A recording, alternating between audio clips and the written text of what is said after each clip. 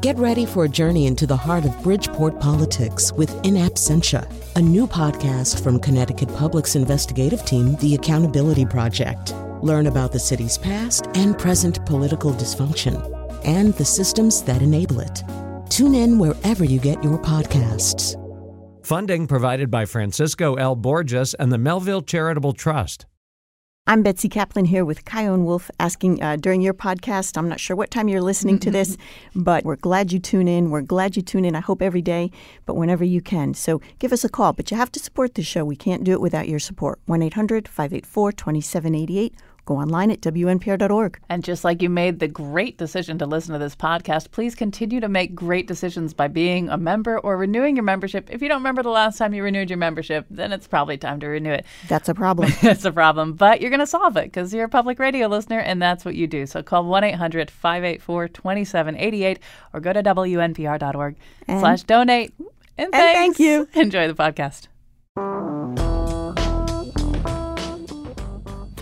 All right. Welcome to the show. Socialism is enjoying a moment, maybe more than a moment, maybe something of a boom in interest and participation here in America. There are a lot of things that play into that, a lot of reasons that play into it, but I think probably at the top of the list at this point probably is dissatisfaction with the results of the 2016 election. You can see that in the 2018 midterms, too. So we're going to talk a little bit more about it today. I think we did a show about socialism, I'm going to say about 2.5 years ago, something like that. But things have changed. Some things haven't changed, but some things have changed. I hope you'll enjoy this. We're going to start with Bhaskar Sunkara, editor of Jacobin Magazine, author of the upcoming book, The Socialist Manifesto, The Case for Radical Politics in an Era of Extreme Inequality, which will be out on April 3rd. Reserve your copy now. First of all, welcome to our conversation. Thank you for having me. So, okay, imagine that I come to you, and this isn't far-fetched, imagine that I come to you and say, I wasn't really happy with how 2016 went. I didn't really feel like the kind of change, the redistribution of resources, wealth, and opportunity that I think is necessary in this country was even offered to me in the 2016 election. And now, let's say that I come to you after the Democratic National Convention, and now Joe Biden is the nominee, and I feel exactly the same way, and I'm feeling like I really just should be a socialist. First of all, how would I? Well, first of all, make the case. Make the case for me to do that. Make the case for me to switch my allegiances from liberal Democrat to socialist. Well, I would say that to be a socialist is not to be anti-liberal. What I want to do is I want to push liberals to ask deeper and more substantive questions. So in other words, let's say a country like India, where my father is from. India is a country with a free press, which is a good thing. It's better than the press conditions in China or Saudi Arabia. But it's also a country with, something like 40% of people who are functionally illiterate. So the liberal right would be the right to have access to a free press. I think a socialist would say, yes, but how can you actually ensure that people can really be full participants in the civic process and in this kind of liberal right of free press, if they don't also have an education, literacy, access to nutrition and whatnot to reach their potential. So I would say that if you want to go from being a liberal to being a socialist, you just would ask these deeper questions, not just about having the legal rights to things, but also having the things to make these a reality. And at the very least, at the minimum, in a country like the United States, that means having access to a good education. That means having access to housing, to health insurance and whatnot. Just at the very least, the basics. That means that accidents wouldn't be, life wouldn't be accidents of birth. And in so much of this country, it is. I feel like I could get those kinds of assurances from Elizabeth Warren, and she's not a socialist. To some degree, yes. And I support many of the reforms that Elizabeth Warren offers. If I could crudely distinguish between what Warren is offering and what I think a democratic socialist would offer, it would be that Warren kind of wants to fix the rules of the game, where socialists are questioning some of the game in its entirety. So we're questioning, in other words, why democracy is a good thing in the ballot box, but not a good thing at the workplace. We're pushing for things like mass unionization. We're wondering whether we could foster worker-owned cooperatives, whether we need our bosses in the way that workplaces are run today, which is as tyrannies. So there are deeper questions that are being asked, but there's no doubt in my mind that a candidate like Elizabeth Warren is at the very least seeking to ameliorate many of the problems that are facing ordinary American workers. So I guess the next question, this may sound like kind of a stupid question, but let's say I decided you're completely right. What would I do next? Would I leave the Democratic Party and register with the Democratic Socialists of America? Like, what would I do exactly if I decided I believed these things? That's a great question. I mean, I myself have been a registered Democrat since I turned 18, and I joined DSA about 2 months before that. So why was I a registered Democrat if I hold these more radical views? It was simply because I grew up in New York State, and most of the competitive elections in my area, actually almost all the competitive elections in my area, were the Democratic primaries, not the general election. So to participate in politics, I made that choice. In this coming November, if I was in a swing state, I would most definitely vote for whoever the Democratic nominee is against Donald Trump. So you don't need to make that leap from the Democratic Party necessarily. Many of the most prominent Democratic Socialists in the United States, people like AOC, people like Bernie Sanders, they're primarily running through Democratic primaries. Sanders had an independent route available to him in state politics just by virtue of Vermont and Connecticut and New York. We have the Working Families Party, in which many progressive candidates run, and so on. So I think the immediate thing would be to engage with your local Democratic Socialists of America chapter, study the history of socialism, and just engage in your workplace and your communities, and start talking about democracy, and start talking about how there's so much of life that is held hostage to your ability to pay that should just be social rights. I do believe that, if not a massive majority, most Americans would agree with me that child care, that health care, that all these basics should be given to people just by virtue of being people, not by their ability to pay. And I know that's not the complete vision of socialist politics. I know that there are some other things that I'll question, like whether bosses should be able to run their workplaces the way they please without employee kind of control and buy-in and shareholder stake that most liberals wouldn't agree with. But at least on these basics, I do believe that there is already a majority. I think the support that Bernie Sanders is showing, the more limited but still real support that Elizabeth Warren is showing behind some of her more progressive measures is a sign of that. So right around this time of year in 2016, I was covering a Trump rally, and I was here in Connecticut. And I was astonished to talk to a lot of these Trump supporters and find not all of them, but a surprising number of them. Okay, and keep in mind, so this is April 2016. The Republican field is still essentially intact. Trump hasn't secured the nomination yet. That their second choice was Bernie Sanders, like their second choice out of everybody. So not Mario Rubio or Jeb Bush or Ted Cruz or anybody like that. They're there at a Trump rally, but the next person down the line they like the most is Bernie Sanders. First of all, does that surprise you? Not entirely. I think that they were both candidates that were speaking to anger. I think that the anger that Trump was speaking to was a bit of a ruse.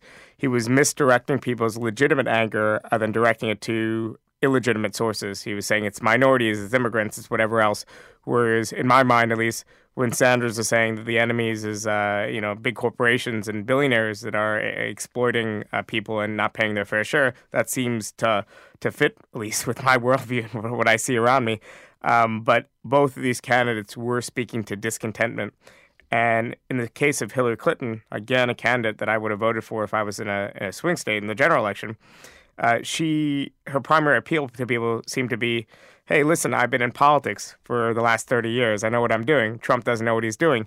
Meanwhile, those same people were telling her, hey, my life has been pretty miserable for the last 30 years. I've been having stagnant wages. I'm not sure whether I can take care of my family. I'm not sure whether my kids will have a better future than a better life than I have. And it just didn't really reconcile with what we were hearing from ordinary Americans. Do you think that a socialist message really could reach some of those people who were Trump voters? I mean, I think if you scratch very hard at them, there's still people who kind of believe America is a place where you have a chance to get rich. You know, that their discontent had a lot to do with feeling as though economic growth and post-2008 economic recovery had left them untouched, had left them behind. But they wanted to catch up with the people that they thought were doing well. Is there a way to deliver a message to them? I mean, feel free to refute the premise of my question. Maybe that's not who they were, but are they reachable with a socialist message? Well, there's not a monolithic Trump voter, just like there's not a monolithic Clinton voter. I would say that in my view, and obviously this is a very crude abstraction, I think about a third, maybe a little bit more of a third of Trump voters can be reached. I think there are people that can be easily won over to progressive agenda. I think maybe 2/3 of Clinton voters can be won over to a more progressive agenda. And I think 2/3 or more of people who just stayed at home because they're fed up with politics could have been won over. And that would probably mean a 60% coalition. And I think if you're trying to build up really transformational politics, you have to at least target that kind of supermajority. You can't just get by with squeezing by and saying, we're going to be 51% losers, which has been the approach of a lot of the Democratic Party. Chuck Schumer, about 2 months before the election in 2016, had a very telling quote where he said explicitly that for every blue-collar manufacturing worker, ex-manufacturing worker they would lose in Scranton and these other places in Pennsylvania, they would gain a wealthy, somewhat more socially liberal former Republican voter in the suburbs of places like Philadelphia or Pittsburgh. And, I mean, we saw what happened with that strategy. I think I want to reach people in good faith. I want to say this is what we stand for. And I hope that everyone will be won over. I think there is a core to Trump support. Not most Trump voters, but there is a hard core of people who have very backward views that are motivated primarily by racism and by other things. But I don't think it's most Trump voters, and I also don't think it's most of my fellow Americans and most people I interact with every day. I think a lot of us just want to take care of ourselves and our families and want a better life and don't want anyone else to be dealing with extra hardship. I just want to say, if anybody wants to chime in with a question or a comment, 860-275-7266. We're live here at 1 o'clock in the afternoon. If you're listening at any other time, don't call in. 860-275-7266. Before I leave this ground, I do want to just get your sense. I mean, well, let me set it up this way. I was a sort of a token House liberal in the 90s on a commercial radio station that had otherwise all conservative content. They carried Rush Limbaugh, et cetera. And at the time, I would talk about single-payer health insurance. And, I mean, obviously for that audience, it's kind of a non-starter. But in general, it just felt like a very out-of-reach idea. And now it feels very well. It feels like, very much within the realm of possibility. Are you seeing that? And are you seeing other areas where things that were just really, really hard sells even a decade ago are suddenly very much part of the conversation? Colin, did you catch the town hall last night with Bernie Sanders on Fox News? I did not. But I've read about it since then, yeah. Yeah, there was a great scene in that pretty early on when the Fox host thought he was going to get Sanders in a gotcha moment. He had everyone raise their hands if they had current employer-sponsored health insurance. And most of the room raised their hands. And he said, well, keep your hands up or raise your hand again if you would be willing to lose that insurance and switch over to a government-run plan. And just about everyone kept their hands up and started cheering. It was not the response. You could see the look in his face. It was not the response that he was expecting. And even today, I have to look at the latest polling, but I think close to a majority of even Republicans now support the idea of Medicare for all. So it seems like one issue where the common sense has really shifted just because the situation has gotten so much worse. I mean, health insurance premiums are going up every single, year for people. Employers are shifting more of the burden to employees. Even if you have health insurance, we're dealing with deductibles or spending hours of our lives talking to our insurance companies. And it's not that way in other countries. And I think that realization is really creeping in. And obviously, Bernie Sanders has played a big role shifting perceptions on it. But I think this is something where, I wouldn't be surprised if by the time something like this finally gets passed, maybe it's 10 years from now, if there's some Republican votes, just because their constituents will be demanding their votes on this. All right, we're going to grab a quick break here. We're going to come back with more of this conversation with Bhaskar Sankara after this.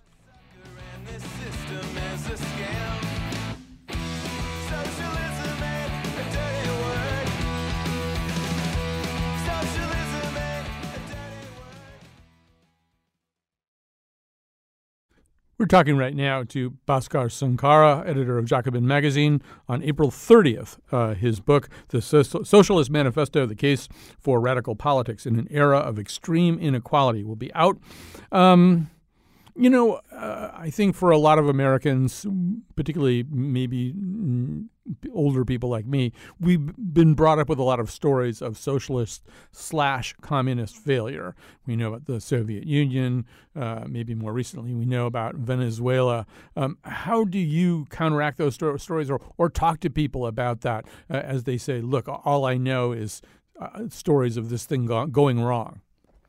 Well, socialism has very different legacies in very different places. Now, there was tremendously successful socialist governments in Western Europe, governments that helped fight for democracy, who helped create generous welfare states that actually took care of their citizens, that allowed ordinary people to reach their potentials, and also that participated in the democratic transference of powers and have really been staples of parliaments and of representative bodies in these countries for generations. Then, on the other hand, of course, there were the experience in Russia and in these other countries where communist governments were, ruled as despots and authoritarians and just replaced one set of elites with another and with really tragic consequences. So I think we could say that, the ideal of socialism can lead us in really positive directions that nourish and take care of people and make life better, or it can lead in really bad directions. So just like when I criticize the United States today and I criticize capitalism in the United States today, I'm not conflating capitalism in the U.S. today with maybe the way capitalism was in Chile under Pinochet or whatever else. So I think we could say that all political traditions, be they of the left or of the right, need to respect democracy, need to really value the importance of individual liberty and individual rights as far as free speech and expression and so on. And that's our guiding, principle. We always need to be consummate Democrats. But I don't think there's anything inherent, in other words, in the socialist ideal that leads us down a road to authoritarianism. Do you think, and I'm not a subscriber to Jacobin magazine, so I may be asking a very unfair question. I'm wondering how good you think the movement is at telling its story. And I'll give you a quick example. I had a guy named Leo Canty. He's a former union leader here in Connecticut. He's retired now. And so as a project, he and his wife visited all 10 of the so-called happiest countries in the UN Happiness Index. And I don't need to tell you that, 5 of the first 5, I think, are Scandinavian socialist democracies or something along those lines. And so he was on the show and he was just talking about the people that he talked to, people who, had jobs that maybe weren't like super jobs, but were really free to pursue happiness because of the things that they didn't have to worry about under a socialist democracy. And I thought, wow. First of all, you guys should hire Leo Canty to just go around the country, go around the USA telling that story. I feel like that's a story I don't hear that much from the American socialist movement. Yeah, I think obviously it's a young movement, right? And that socialism in the U.S. once had a very rich tradition. About 100 years ago, there were cities in Connecticut, there were places like Troy, New York, like Schenectady, like Berkeley, that had socialist mayors even. So it was a movement that was around, but it's been depleted. And now there's a new generation just emerging, and we're still just figuring out what's the best way to reach to and connect with people. But I think the thing we have to really say when we talk about what socialist parties and social democratic parties were able to do in Northern Europe was that these countries that we think of now as at least compared to many of our lives in the U.S., kind of ideal, were once very dangerous, unequal, bleak place. They weren't even democracies, many of them, like in Sweden. And these parties came together and they not only constructed a democracy, they constructed a society in which your life chances were not dictated by accidents of birth. And that's such a radical idea that in the United States today, we take for granted the fact that if you're born in Fairfield, Connecticut, your life outcome is going to be different than if you're born in Hartford, Connecticut, no matter how intelligent you are, no matter whatever else. And I think about how many of our next Einsteins or Da Vinci's or even just ordinary people with ordinary abilities are not going to be able to reach their potential just because of where they were born in. And that's not quite the case in other countries. And if you look at childhood poverty rates and all these other things, I think in the U.S., even though we think of ourselves as the greatest country on earth, and I'm certainly happy to live in this country, we take for granted the fact that we have to live with all this precarity and insecurity and all this financial stress that doesn't have to be the case in a country this wealthy. All right. Well, we've talked a lot about, we've said the name anyway, Bernie Sanders a lot, and maybe not allowed you to hear his voice all that much. Let's go to another town hall. This is a CNN town hall on February 25th. So what democratic socialism means to me is having in a civilized society the understanding that we can make sure that all of our people live in security and in dignity. Healthcare is a human right. All people should have health care. You can't get ahead in this country, in this world, unless you have a decent education. We have got to, as a right, end the kinds of discrimination, the racism and the sexism and the homophobia that exist. So to me, when I talk about democratic socialism, what I talk about are human rights and economic rights. So that kind of routes us back towards the beginning of our conversation, because that could be a liberal Democrat talking. He isn't saying anything that a liberal Democrat wouldn't say. So when does Bernie Sanders become a socialist? In other words, at what point, structurally or ideologically, is he not just a liberal Democrat? Well, I think he's far more consistent and ardent in his defense of those values than most liberal Democrats are. But I think what really distinguishes Bernie Sanders is the fact that he's not just talking about these nice things that we could have. He's talking about the fact that, there's a minority of people, millionaires and billionaires, or if you want to use old socialist language, I think large capitalists, that benefit from the way things are. That benefit from your continued exploitation, from the fact that your life is so precarious. If you're struggling to take care of your kids and you can't afford childcare, you're going to be a lot more likely to accept a low-paying job than if you had certain social rights that you would enjoy in other countries. So I think creating this polarization and saying that, it's not just us all banding together, it's us uniting the majority against a minority in order to make sure we are getting from them the concessions that will make our lives better, and we're getting more rights and more security. So I think that conflict, talking about the working classes having broadly the same desires, or at the very least the same demands for material security, and talking about a class of people that want to stay competitive in the market by paying us less and treating us more poorly. I think that polarization is really what distinguishes Sanders as a socialist in his worldview. So we're getting some interesting questions on Twitter. Let's start. This looks like it's coming from way on the left. This is Edward. These things, they hop around on me. So American socialism often feels like a watered-down version whereby it advocates for more government spending on social programs, but not for workers' control over production. It feels more social democrat than socialist. Thoughts? All right, thoughts? Yeah, my thought is just simply, if you can't put the question of universal health care, universal child care on the table, these common basic rights, how are we going to put the question of more radical forms of democratic ownership on the table? I agree with you. My goal is a society in which ordinary workers control their workplaces. My goal is this radically democratic society, but we have to go with people where they are at, and we have to show them that, well, in fact, politics can achieve victories. So I think it'll be many years before these things are on the agenda. And I think that it is utopian to think that we could talk about having an economy, let's say, completely run by worker cooperatives or things like that, if we can't have an economy where private health insurance companies, don't control, trillions of dollars of our economy. So, I think we go with people where they are, we go with the popular demands, and we don't kind of just stay in this realm where no one can understand us or make these demands seem unrelated to their lives. But I certainly don't reject that call. All right, so let's go over to the right. This is Robert, also on social media. Why? Because they think they're entitled. Hold on, I just jumped again. Why? Because they think they're entitled. They think freedom means free stuff because they don't want to take responsibility and be held accountable for their poor life choices. My taxes are already too high. I can't afford socialism. Thoughts? Well, I think people are entitled. I think to some degree we are all entitled by our basic humanity to, at the very least, housing and healthcare and education and all these other things.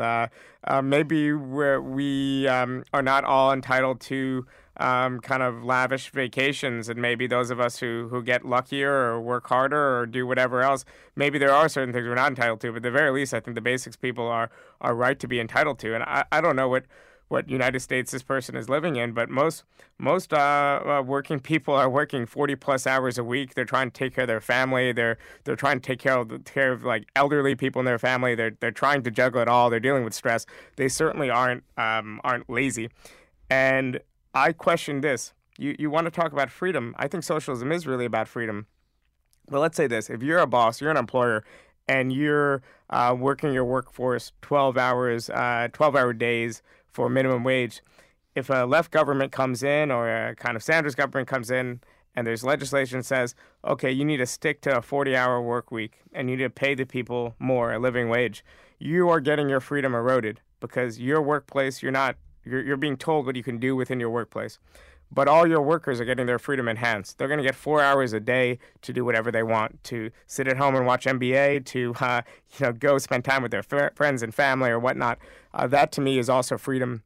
Freedom to not worry about health insurance, freedom to not worry about how you're going to pay for your child care, or whether you have to take a second job and all these other trade-offs. I mean, to me, having some level of security is freedom too.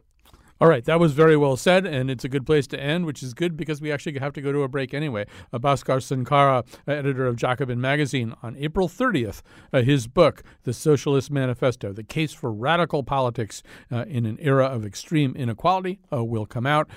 Thanks very much for this conversation, and also thanks, if you will now, I don't know how this fits into socialism exactly, but people are going to ask you to support this show, and so please do, if you enjoy conversations like this one, if you think it's important that this kind of content get on the air, or if you like some of the crazier stuff we do on this show, please call the number when they give it to you and listen to what they have to say. I'm Betsy Kaplan here with Chion Wolf, taking just a few seconds out of this podcast that you're listening to of the Colin McEnroe Show. You can't listen to it, or you choose not to listen to it during the day and the evening, but you're going to be rewarded for that because we're not going to be speaking to you as long about asking you to donate to the show. But we do need that support. We can't do this without you. So please give us a call, 1-800-584-2788, or go online at WNPR.org and keep this programming going. It's possible that while you're listening to this podcast, Betsy Kaplan is figuring out the next show. Or not. Or not. Oh, please take a break for once, Betsy Kaplan. But please show Betsy your support. Show us your support. This is the way that you send us a message that you want us to keep going. They do pay attention to those pledges this show. And when you call 1-800-584-2788 or you go to WNPR.org/donate, you can write in the little box what you think, and they do pay attention to that stuff. So please give us the rating that is your membership by calling 1-800-584-2788, WNPR.org/donate, and let's get back to the podcast. Thank you.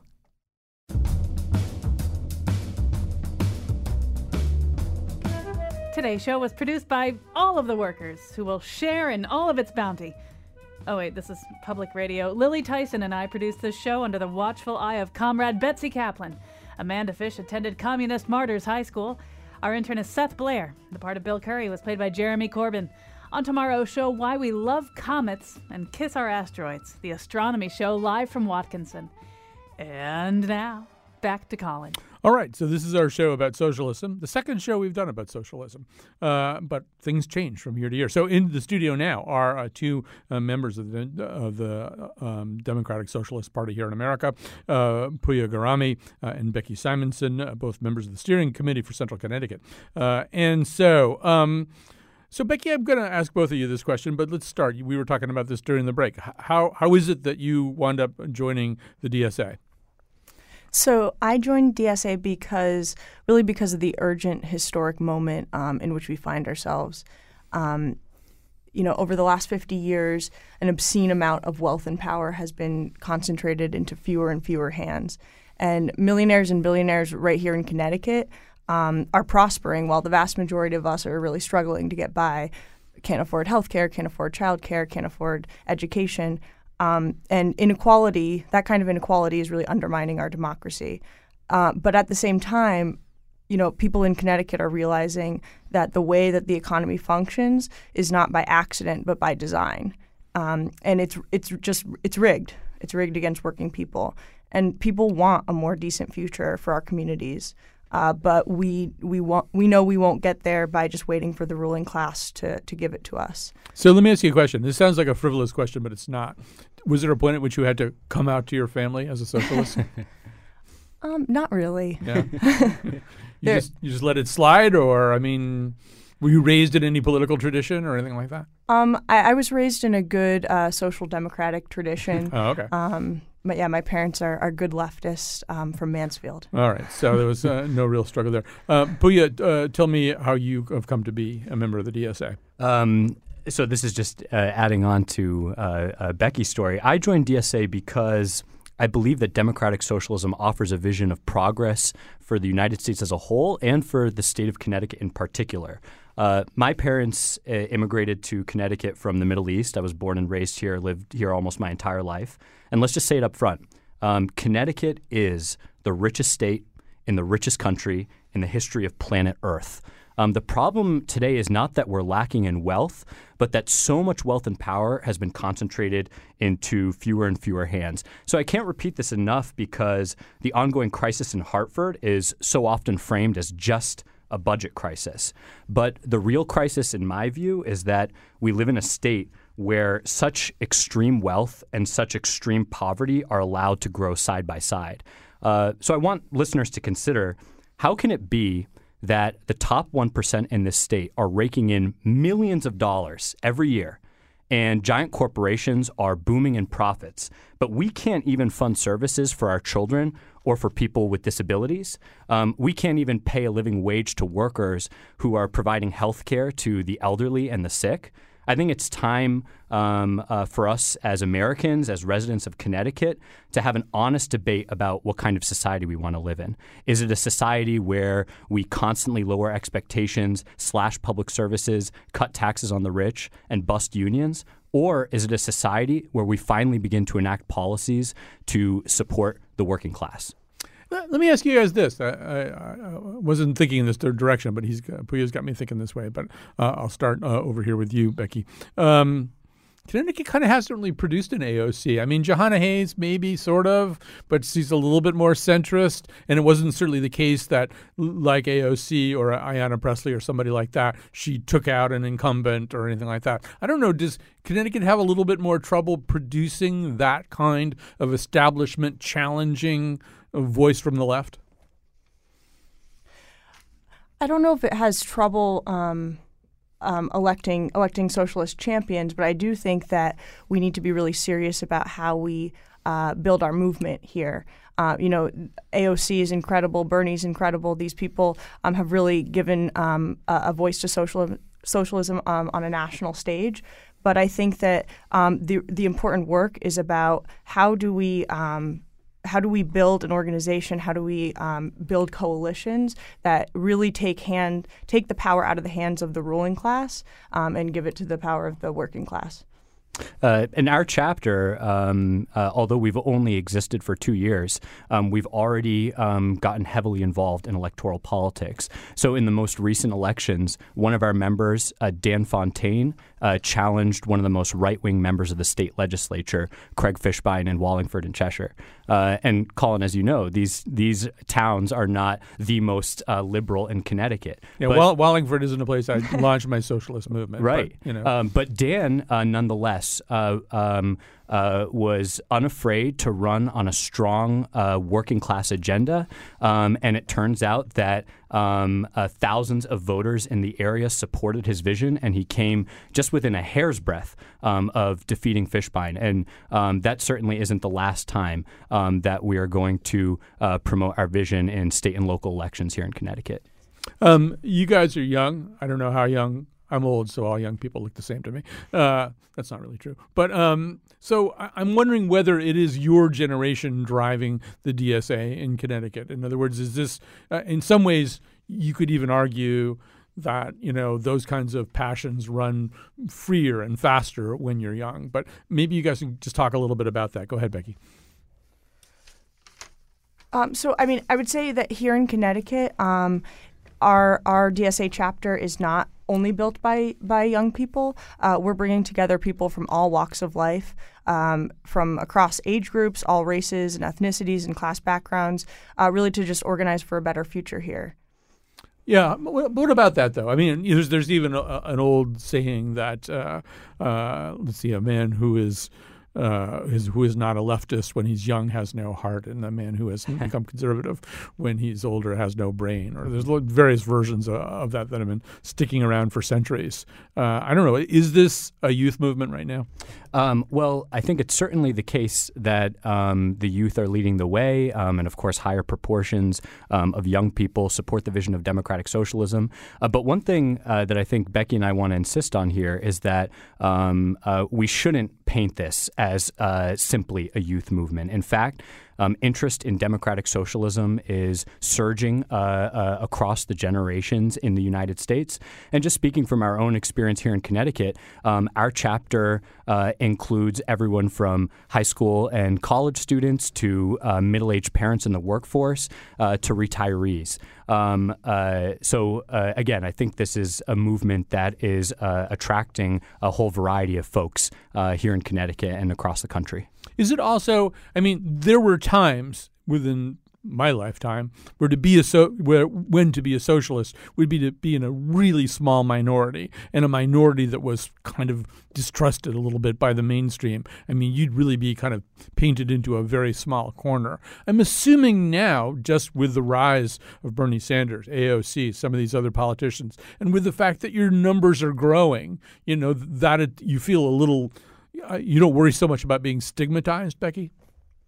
No, I think what's important is that, we take a look at the fact that supermajorities of Americans and people in Connecticut believe in things like taxing the rich, believe in things like Medicare for all, believe in things like the Green New Deal. But those are all just opinions that people have if we don't have organization and if we don't exercise our power through organization. And so that's why people are joining DSA. Yeah, go ahead. I think one message that we want to get across is that democratic socialism isn't about building a tiny subculture on the fringes of society. It's about building a mass movement. So I'm talking about a movement of millions of Americans to restructure our society to the benefit of working class people. And on the question of stigmatization, let's just be clear. To us, democratic socialism envisions a world where everyone has the opportunity to live with dignity and develop their potential to the fullest. And so we believe that we're going to get there only by expanding the power of working class people to shape the future of our society and our planet. And that's something that we think is enormously popular today. Bernie Sanders has been struggling a little bit with having recently become a millionaire. Is that a problem for you guys? I think it's important when we're DSA at the national level has proudly endorsed Bernie Sanders. Here in Connecticut, we've proudly endorsed his campaign as well because we believe that he is the only candidate who is staying laser focused on the real problem in America, which is inequality in all its forms.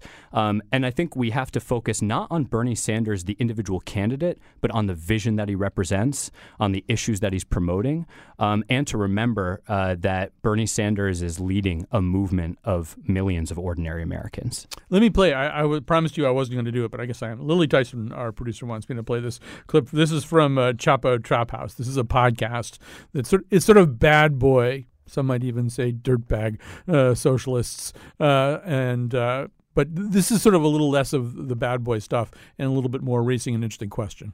Historically speaking, most socialists have kind of been passive socialists. Yeah. I get paper members. Paper members is usually what we say. You're always going to need more active people, and usually once every couple of years you'll be asked to do something small. But it's like we're not going to have a million. People are busy. Yeah, I don't think people should be too neurotic about how real of or not of a socialist they are, or what. Yeah. I think it's a basic set of political values and I mean, there's no such thing as an isolated socialist. So you probably should, if at all possible, affiliate and at least pay dues or something. But the idea that you're gonna I think it was Oscar Wilde who said the problem with socialism, it takes up too many weekends. The idea is everyone is going to be an activist is that's ridiculous. So, Becky, it's an interesting point that it's hard to have a mass movement if everybody has to be that committed that it takes up so many weekends. So what about that? Is it okay to be kind of a passive socialist? So I think, to us and what the movement that we're trying to build here in Connecticut is, socialism is not about having opinions. Socialism is about an analysis of the world around you, but about organizing and building organization, like Puya said, so we can have real power for working people to advance the things that we want to see in this world. People really know viscerally that individually they have no power. I mean, take the workplace. If you're in a non-union workplace, you are in a completely undemocratic situation for 8 hours of the day. No voice on the job, no way to influence your pay or benefits. And so, it is only through organization and building that kind of movement that regular working people can have power. Yeah, go ahead, Peter. If we ever want to revitalize American democracy, then it's going to require, once again, that millions of Americans get involved and take power over the political process, take power away from the millionaires and billionaires who have been governing our society for so long. It doesn't mean that all Americans then who believe in democratic socialism are going to have to attend endless meetings over the weekends, but it doesn't mean that they're going to have to organize in all the ways that Becky was describing. We need more working class people to run for office. We need more working class people to organize unions at their workplace. We need working class people to extend democracy into every area of our lives. It's been great talking to you guys. We're going to have to end here just because we have to go to a pledge break, which is sort of part of I can't really actually make a socialist case for pledge breaks, but just take my word for it. They have something to do with one another. We've been talking to Puya Garami and Becky Simonson, both members of the steering committee for the Central Connecticut Democratic Socialists of America. So if you enjoy this conversation, if you enjoy hearing new voices with new ideas or young voices with ideas that maybe you haven't thought about for a while, think about supporting this show. Think about making a pledge during our time slot. It actually does give us a specific kind of help. Meanwhile, thanks to everybody else who helped to put this show together, especially Lily Tyson, who's on loan to us from the wonderful show Next, hosted by John Dankosky. But it's been a joy having Lily available to us at least once or twice during the paternity leave of Jonathan McPants. And we may get one more show out of her, but probably not until May, I think. All right, so we'll go to a break here. Please support the show and the station. Thanks to Puya and Becky, and also to Bhaskar Sankara for talking to us today.